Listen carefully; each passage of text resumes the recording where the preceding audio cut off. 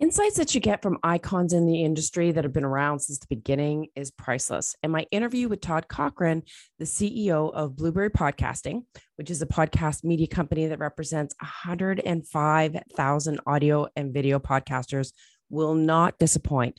I love hearing about the growth and changes of the podcasting industry, but Todd also shares some amazing tips for growing your own podcast by analyzing the data, what you should focus on as a new podcaster, and more. So let's dive in.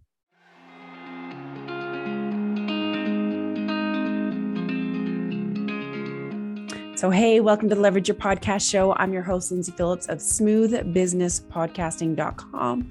My goal is to help you leverage podcasting to skyrocket your visibility, authority, and business by sharing insider secrets from podcast industry experts, including myself, who have created a successful business through podcasting. So let's dive in. Hey, everyone. Today I have an absolute icon on the show and super excited to chat with Todd Cochran. You all would have heard of Blueberry Podcasting, the hosting, and you've probably seen him online with the new media show that he does with Rob Greenlee. And of course, he has the Geeks News Central of his own. He is online all the time. And like I said, he's an absolute icon in the podcasting industry. So an absolute honor to have you on the show. Well, thanks for having me on. Appreciate to be on. And a fellow Minion fan. That's right. Gotta love. You're all right in my books. That's awesome. So, clearly you've been in the podcasting industry for years. What got you into the podcasting industry, and what has surprised you most about the growth and the changes over the years? Yeah, before the modern internet, I was running a bulletin board, was doing communications, which would take weeks to transit the country or the world. And then when the modern internet came, I decided to be a blogger, and that's a pretty bad one. So, it's strange how things happen, but I was just in the right place at the right time. Yeah. And I heard about podcasting, and I said, well, I love to talk. And so where I was a pretty poor blogger, I turned out to be a decent podcaster, and really was very, very early in the space. Probably, I think we've narrowed it down to like one of the first 30 shows or something like that. Wow. So yeah, it was real early. But the first show was done with a Labtech microphone from Walmart, $14.95. You can imagine how the audio quality was on that. But no, it was really the desire was just to share my passion about tech. That's how it kind of got going. That's awesome. And so that was you, obviously. Do you have to figure out all like the nitty gritty and the behind the scenes and like how, like, because there would be no other industry leaders. You'd have to figure it all out yourself. Yeah, it was all, we made it up as we went, and there was no hosting companies yet. There was manual creation of RSS feeds. It was real. So you had to be a little bit of a tech nerd to make it work. And that's why there were so many tech shows in the beginning days. But then very, very quickly, within about a year, then some of the tools started to happen and it got easier. But thank goodness we don't have to do some of those things we did. But it was just like, it was like that first advertising deal I did with GoDaddy. I didn't know how much to charge. I had nary a clue. And I literally charged 10 times less than I should have charged. As always is the case. Yeah. So it was, it's purely, we kind of figured out as we went. But thank goodness we're at a point today where things have kind of figured out. Now people are just trying to grow their shows. I know it. So do you think it's easier now or harder? Because you have all the tools, there's the software, but there's also the monetizing, the promotion, the getting the audience. Like, would you say it was easier back then or now? Well, there was no iPhone, there was no Facebook, there was no Twitter, there was no social media per se. You had your website, you built your brand, and that's what you had to live and die by the sword on. It was really building your brand and then building authority in any way you could. And you were hanging out on chat boards and wherever you could find an audience. And really that true that still happens today is that word of mouth was key. 6 degrees of separation was really in effect because it was like other people telling other people telling other people. And ultimately that's how you build an audience, because there was no way to really get the word out because mainstream media was completely controlled. And that was part of our thing about podcasting in the early days was let's bypass the man. Let's bypass Microsoft. Let's bypass all these companies that controlled what you saw and heard, not only on media, but on the internet. And I think we've been very successful at that. Yeah, it's grown and changed in leaps and bounds. And in one way, it's kind of scary and it's cool. And on the other hand, it's like, what's next? Mm-hmm. Who knows? Right. And I'll get your opinion on that soon. So how did you start Blubrry? I mean, where did that even come from? Out of necessity? Well, what it really happened was I had done that deal with GoDaddy in June of 2005. And after that first month, we came back and we're having the conversation about signing for a year. And we did the negotiations on the deal. And I had actually underbid myself. But there's a whole story to that. Mm-hmm. But ultimately, at the end of that conversation, when we had finally got the contract figured out, a gal by the name of Chris Redlinger, she's really the genesis point of Blubrry and the company that actually is behind it, which is called Raw Voice. Right. She said, do you know other podcasters that would like to advertise on podcasts? And I'm like, yes, I do. Because I had already formed a tech network. Perfect. So I went over to those shows and said, hey, here's the deal. GoDaddy wants to advertise. In the meantime, my brain's working. And on my next podcast, I basically said to my audience, I need a lawyer, I need an MBA, I need a programmer, and I need a graphics guy and a graphics person. And I said, we're having a free conference call in like 10 days. And if you can bring one of those skills. So on that phone call was a lawyer, a developer, an MBA, and me. I'm the graphics guy. Said, hey, I know a developer, get him on the phone. And we literally formed the company over the phone. We never saw each other for the first 6 months. It was crazy. And it was born from my original tech show. That's crazy. Yeah. And obviously, the features, the interface, I mean, so much has changed with the company. Yeah. What are you most proud of? Really, our stats, if we go back, that was the first major project that we had to figure out. And we launched the stats in 2006. And it was really because we had to get rid of all this junk that was in the data. And Angelo, who is the founding CIO, he really was the genius behind that and came up with the algorithm. And really, a lot of the stuff that is measured today, the IAB tech spec that is today, at least 10 pages of that spec really originated from a group called Association for Downloadable Media, which formed, but Angelo headed up the measurement group and essentially wrote that document. So when IAB came in place, we handed that paperwork over. So what Libsyn, Podtrac, and us had agreed on back like in 2007 or 2008 was really the genesis piece that started to build the IAB tech lag measurement data piece. So it's kind of funny. It was almost like we said, yeah, here's the keys to the car and go ahead and of course it's been modified and expanded, but the stats that we've done is really, and you think about it, we've been measuring podcasts, literally millions of podcasts since 2006. So we got a lot of data there that goes way, way back. Yeah. Oh my goodness. Now, for some people that don't know all the acronyms, can you explain what IAB is? Yeah, it's an Interactive Advertising Bureau. It's a membership trade organization. We write a check every year to belong and then participate. And membership dues are based upon how much money your company makes. So a company like Microsoft pays a big check and I pay a big check, but smaller. And then we can be involved in spheres of the internet, basically the advertising and audio space from that. So we try to represent to the best of our ability because we really are an independent, a lot of the shows that work with us are independent podcasters. Yeah. So we have to be their voice. And that was part of the reason we joined the IAB too in the early days when that first document was being worked on. We'd heard some rumors of some things that we didn't like. So we wrote the check to be in there to participate and have a say. And it was probably the best investment we made as far as a trade show organization. So again, they're not like rulers over anything, but they just set guidelines. I was just going to say they set the standards and so that there's compliance and right. Yeah, that makes total sense. Now, what I noticed about I should probably backtrack a little bit. So for those that aren't familiar with Blubrry, can you explain kind of like what it is and what some Sure. of the key features are?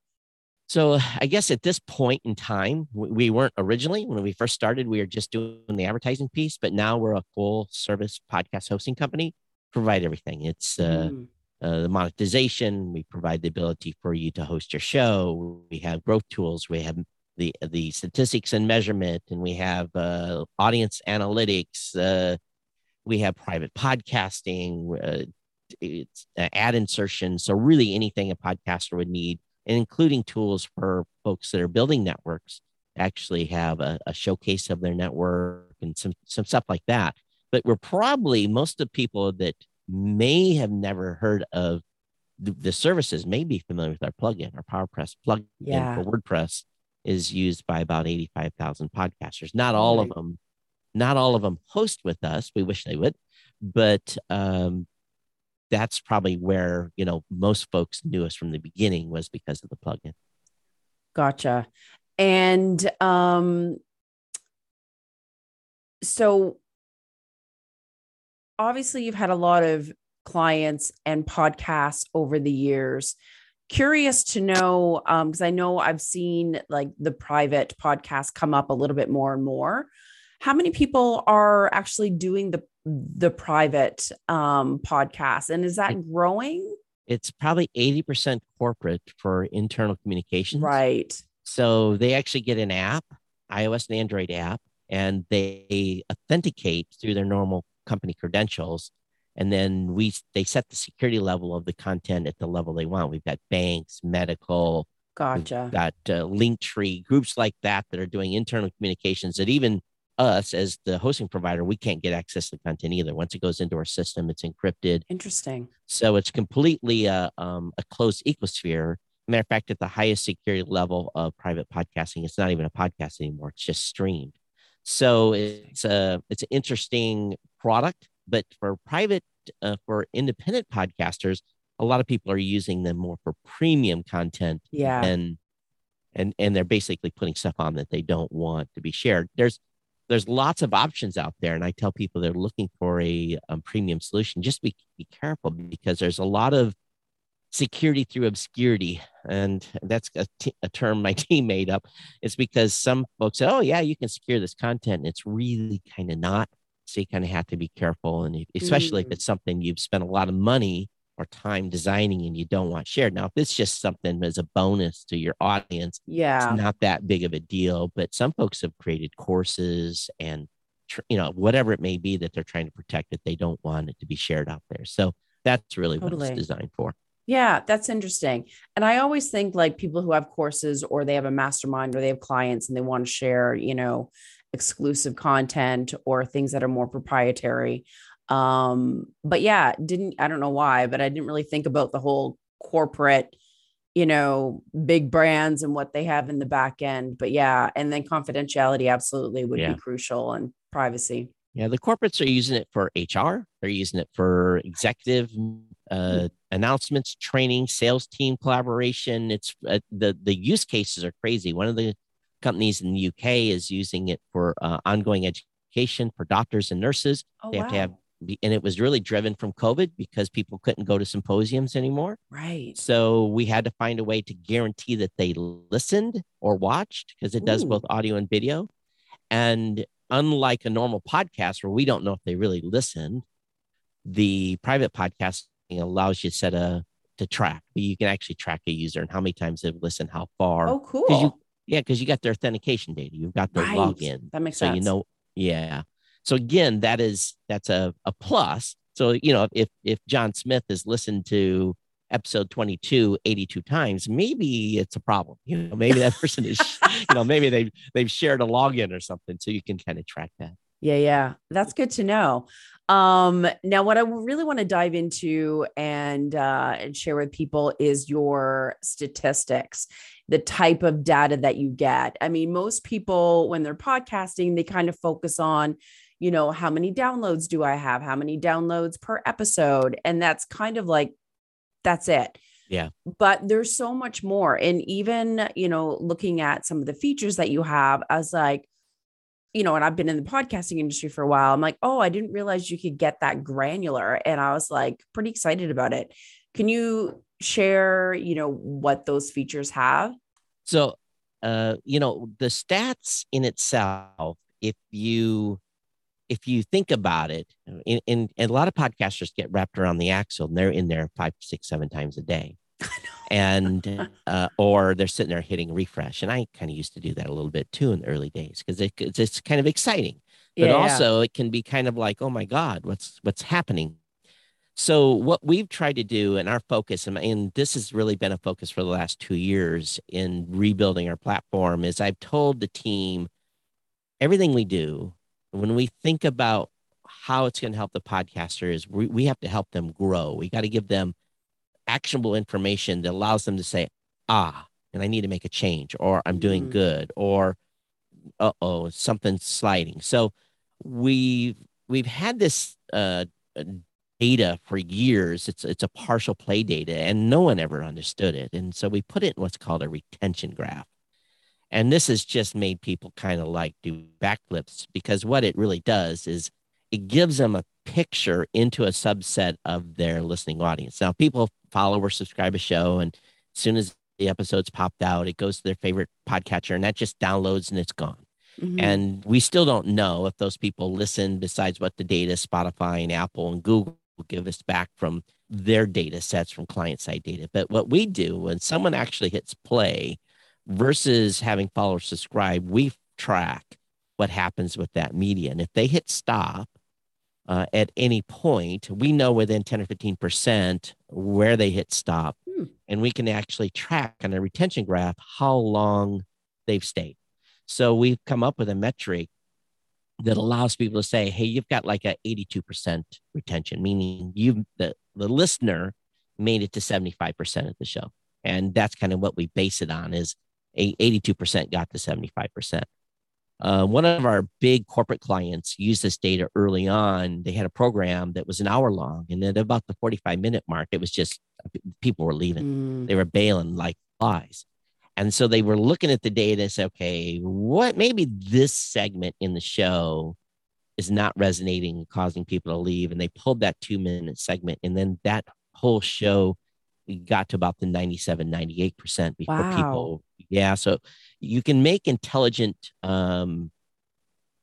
analysis of an individual episode or the show as a whole.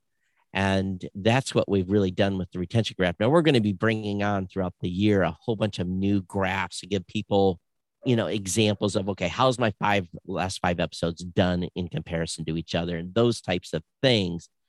But ultimately, we also want to give the audience members kind of this granular data of where the audience is coming from. So we broke it down to the Nielsen reporting areas in the United States. You can actually see if you've got someone that's listening in Milwaukee or if they're listening in Boise, Idaho. We really can give them that granular of a view. I don't think I get too wrapped around the axle if someone's listening on Android or iPhone, but sometimes you can gain data from there saying, maybe I'm not addressing the audience well enough. Maybe my Android number is a little low. Maybe I need to start talking about how people that are on Android device can follow or subscribe. So we try to provide that kind of information along with the standard number of downloads. And we also are doing things where, like, okay, for the last month you're up, or the last month you're down, and give some type of trending data. And I think that trending data helps people over time. And I think if you're a new podcaster, don't get too focused on the stats, just great content. It's sustained, superior, consistent content is more effective than almost anything else that you're going to do. And of course, there's 25 different things you need to do to grow a show, but at least at that minimum, you've got some idea what's going on with your podcast. That's huge, especially the retention, because if people are, you'd say you have your call to action, or especially if you are having sponsors or ad reads, and it's like they're not being heard because they're at that end of it. Like, you need to know that information to optimize it. And again, it might be only 10% of the total downloads where we're getting this data, but it allows you to at least kind of say, oh yeah, okay, so maybe my regular audience is follow or subscribe. Maybe they're doing the same thing. And then it also boils really down to is why am I losing them and what can I change? And I always caution people, only do one change in your show at a time and then, go a number of episodes to see if it was effective because you don't want to change too many things. We're all creatures of habit. I think when we listen to podcasts, we know what's coming next. Yeah. Especially if we're listening to a show. And if you start really mixing the thing up, people are going to get confused and maybe cause them to bail. For sure. And it even just, obviously it's hard when you're first starting, but, even if you're looking at it quarterly to kind of see what those numbers are, the trends, is there growth? I had one client that he did interviews and solo episodes and actually found that his solo episodes got way more downloads than the interviews. So it's like, okay, it's time to make a switch, do an interview here and there kind of a thing. But that's huge information to know what's working, even topics, like if you have all these topics about, I don't know, processes and procedures, and they're not getting any listens, but one's on XYZR, will do more of that because you're obviously attracting your avatar more effectively. It's great information to have. Rob Greenlee and I do a co-host show with the New Media Show together, and him and I, our shows when we're together by ourselves do better by far than anytime we bring a guest. And it doesn't matter who the guest is. I've had some very big name people in the podcasting space, and those numbers are always lower. It's bizarre to us. It is. But they come people, and ultimately though, you as the host are in people's heads, so they come to listen to you. Yeah. And if the guest brings value, that's good, but sometimes maybe you've got more authority than you think. That's a great tip for someone. Yeah, absolutely. And for me, it's like I like shows where there are two people having a conversation, like especially co-hosted, because there's a certain chemistry between between you and Rob, and you could probably finish each other's sentences by now. And just that rhythm and your insight and the way you play ideas off of each other. It's very engaging. So I could see why people would want that. And sometimes a guest or a co-host will help carry you when you're having a bad day and vice versa. And, having done a solo show for 1,600 episodes though, but I'll be frank with you, I don't have to rely on anybody. And if I'm feeling good, I pull up the mic. Yeah. If I'm feeling bad when it's Rob and I have to go. I still have to record. And that because he's got his schedule matched to mine. So that is the benefit of being a solo. But again, if you're being a solo show, then you got to bring your A game. It's like you're going to laugh, but I'm going to hold up an empty Red Bull can here. That's my go-go juice before I do my solo shows, just to make sure if I'm had a long day, make sure my energy's up, so that I don't come across as this. You don't want boring. No, I know it. There are some, I do some solo episodes. I'm not comfortable with it, but I know I need to, and I fill holes or whatever.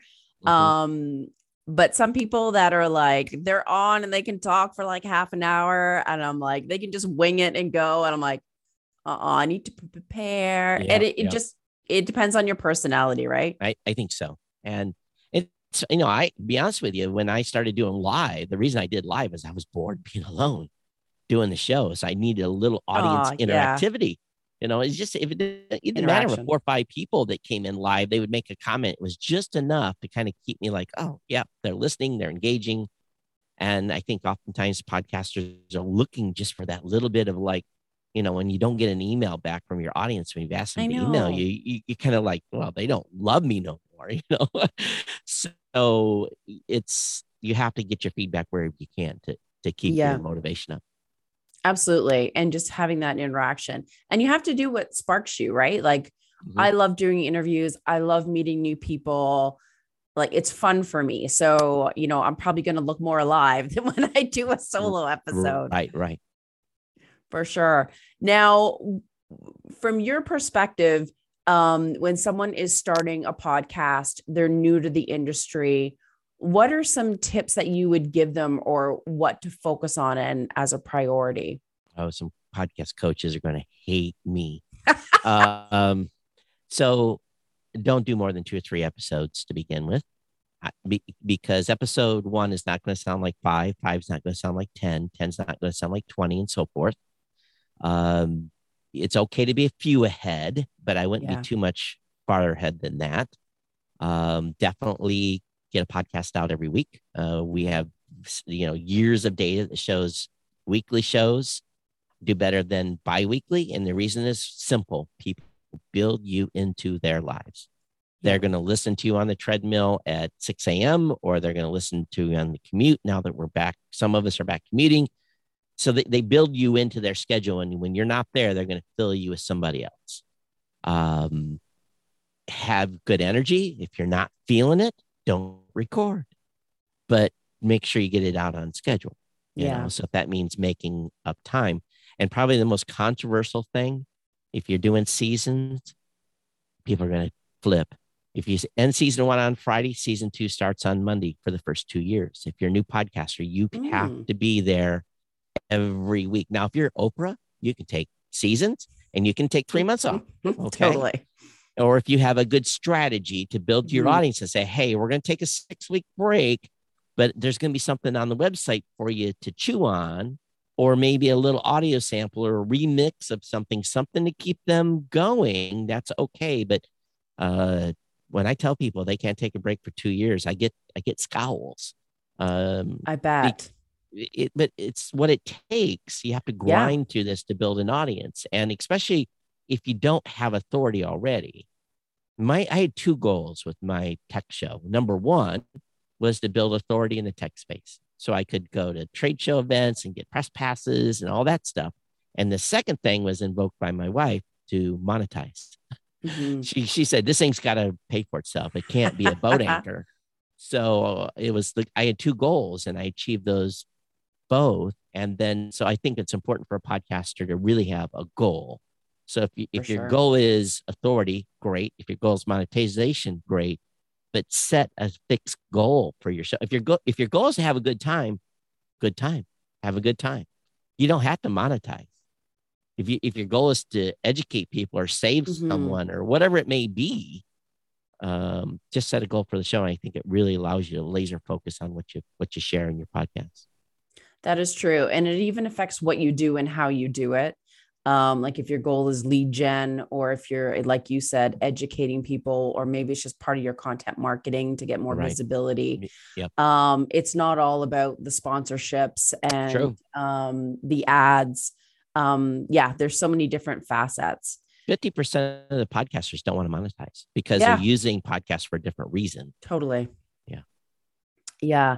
Now, what do you think is missing in the industry? What do you wish, if you waved your magic wand? And it's very, very simple. We got to put money in the 47% of people that are not monetized that want to be monetized. That's what's missing. And, in the early days of podcasting, there were no big shows. So everybody got a deal.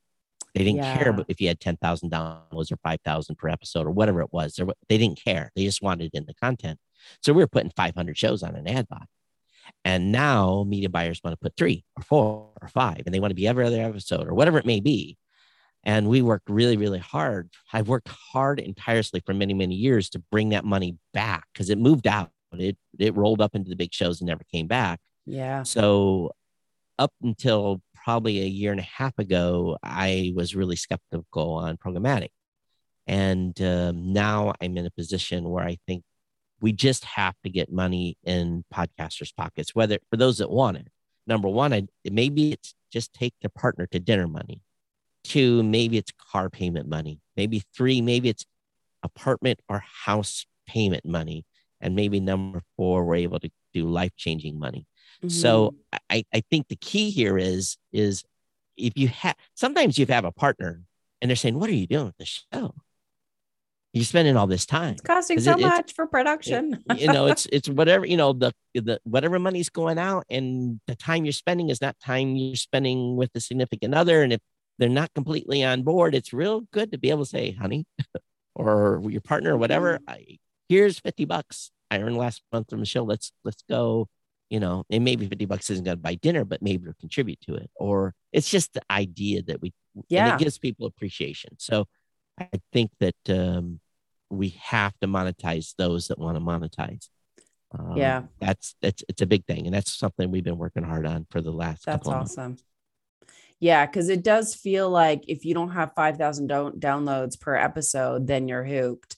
That's right. And like you said, even if it's a little bit to help pay for your production, or it just validates what you're doing as well and kind of remotivates you and kind of brings that passion back. Yeah. Bigger shows are always better, but niche always pays well too. So Interesting. Yeah, yeah, yeah. had a neurosurgeon that had about 1,000 other neurosurgeons listening to him. He was earning $20,000 an episode, but it was super niche. Wow. Yes, And that he makes was reaching sense. a super niche, highly influential audience. So, the more niche and valuable the audience is, you don't have to have a big show to have life-changing money. Yeah. And it's not always quantity, it's That's right. quality. I mean, if you It's have quality. 100 listeners that are like binging your stuff and Mm-hmm. buying your products and blah, That's blah, right. blah, versus, 1,000 passive listeners that kind of come and go and don't take any action, then I know Yep. which one I'd rather have. Me too. And I also tell podcasters too, when they get stressed about their numbers, I'm always like, just visualize it. If your numbers are 150 or 200, when you sit down, pull the microphone up, imagine 150 or 200 Mhm. people in front of you, and it changes your perspective a lot. Because the if you don't visualize 200 people in sitting in front of you, you're going to perform differently if you know they're in front of you versus just an anonymity of the microphone.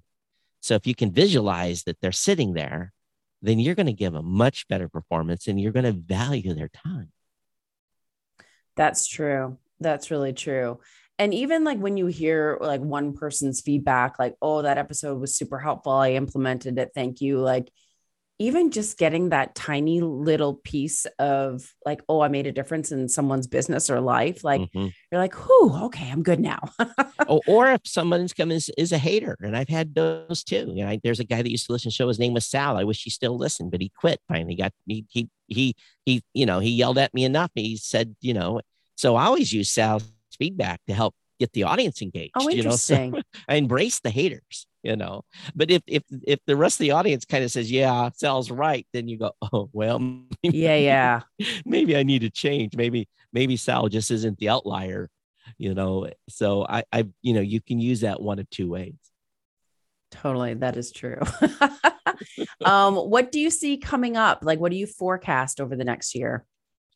Here's what we saw during COVID. We had this huge, people were taking on more shows, 1, 2, 3, and businesses all jumped in space because businesses were already doing YouTube, Instagram, they're Mhm. doing everything, but they weren't doing podcasting. So businesses are now in.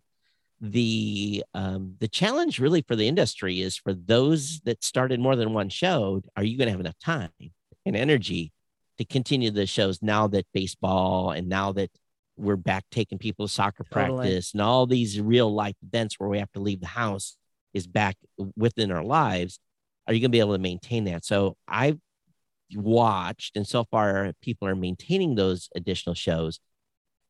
But here's the best part. Oftentimes people will say, well, there's too many shows already. There's 3.7 or 4 million or whatever.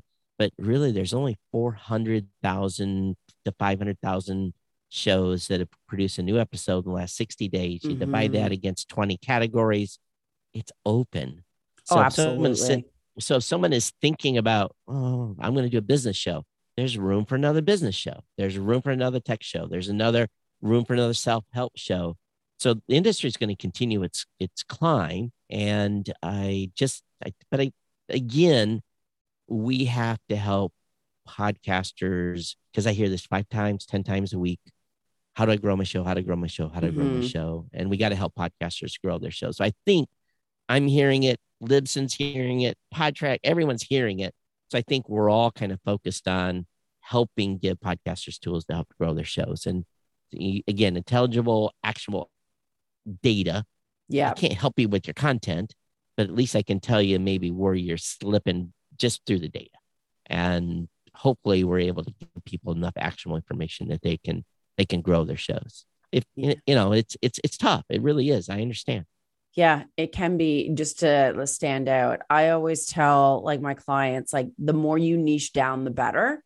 Like, don't be afraid to be very specific. Mhm. And don't try to be like other podcasters, or like, they're always like, oh, share some shows that I can template after. I'm like, well, here's a bunch of different ideas, but Right. no, you have to be authentic and you have to make it your own. And don't shop categories. A lot of podcasters are now shopping categories. True crime is hot. I don't know nothing about true crime. So there was no way I could fake a show No. chasing a genre. So, you have to chase your passion, not chase a category that might be currently a little bit Yeah. low. Agreed. And true crime is really popular. It's crazy, I and, know. those are some fanatical audiences, Yes, they are. loyal. Kind of like Comic-Con people. They're That's very right. fanatical. Awesome. Well, how can people find out, connect with you, find out more about you, and obviously Blueberry, and kind of diving into those statistics and features? Sure. So the best thing about Blueberry is we give free statistics to everyone. It works with almost any Oh, nice. platform. Yeah, it works. Sadly, it does not work with Podbean or Anchor, but everyone else allows our prepend. It's a similar prepend to PodTrack or to Chartable, so you can get free stats with us. You can't get the retention graph unless you host with us. So that's because we have to have the raw Makes log sense. data to calculate that. But you go over to blueberry.com, and it's Blueberry without the E's because we couldn't afford the E's. The E's cost about $2 million. So we are Blueberry without the E's, and there's links there to do a free trial if you want to do one.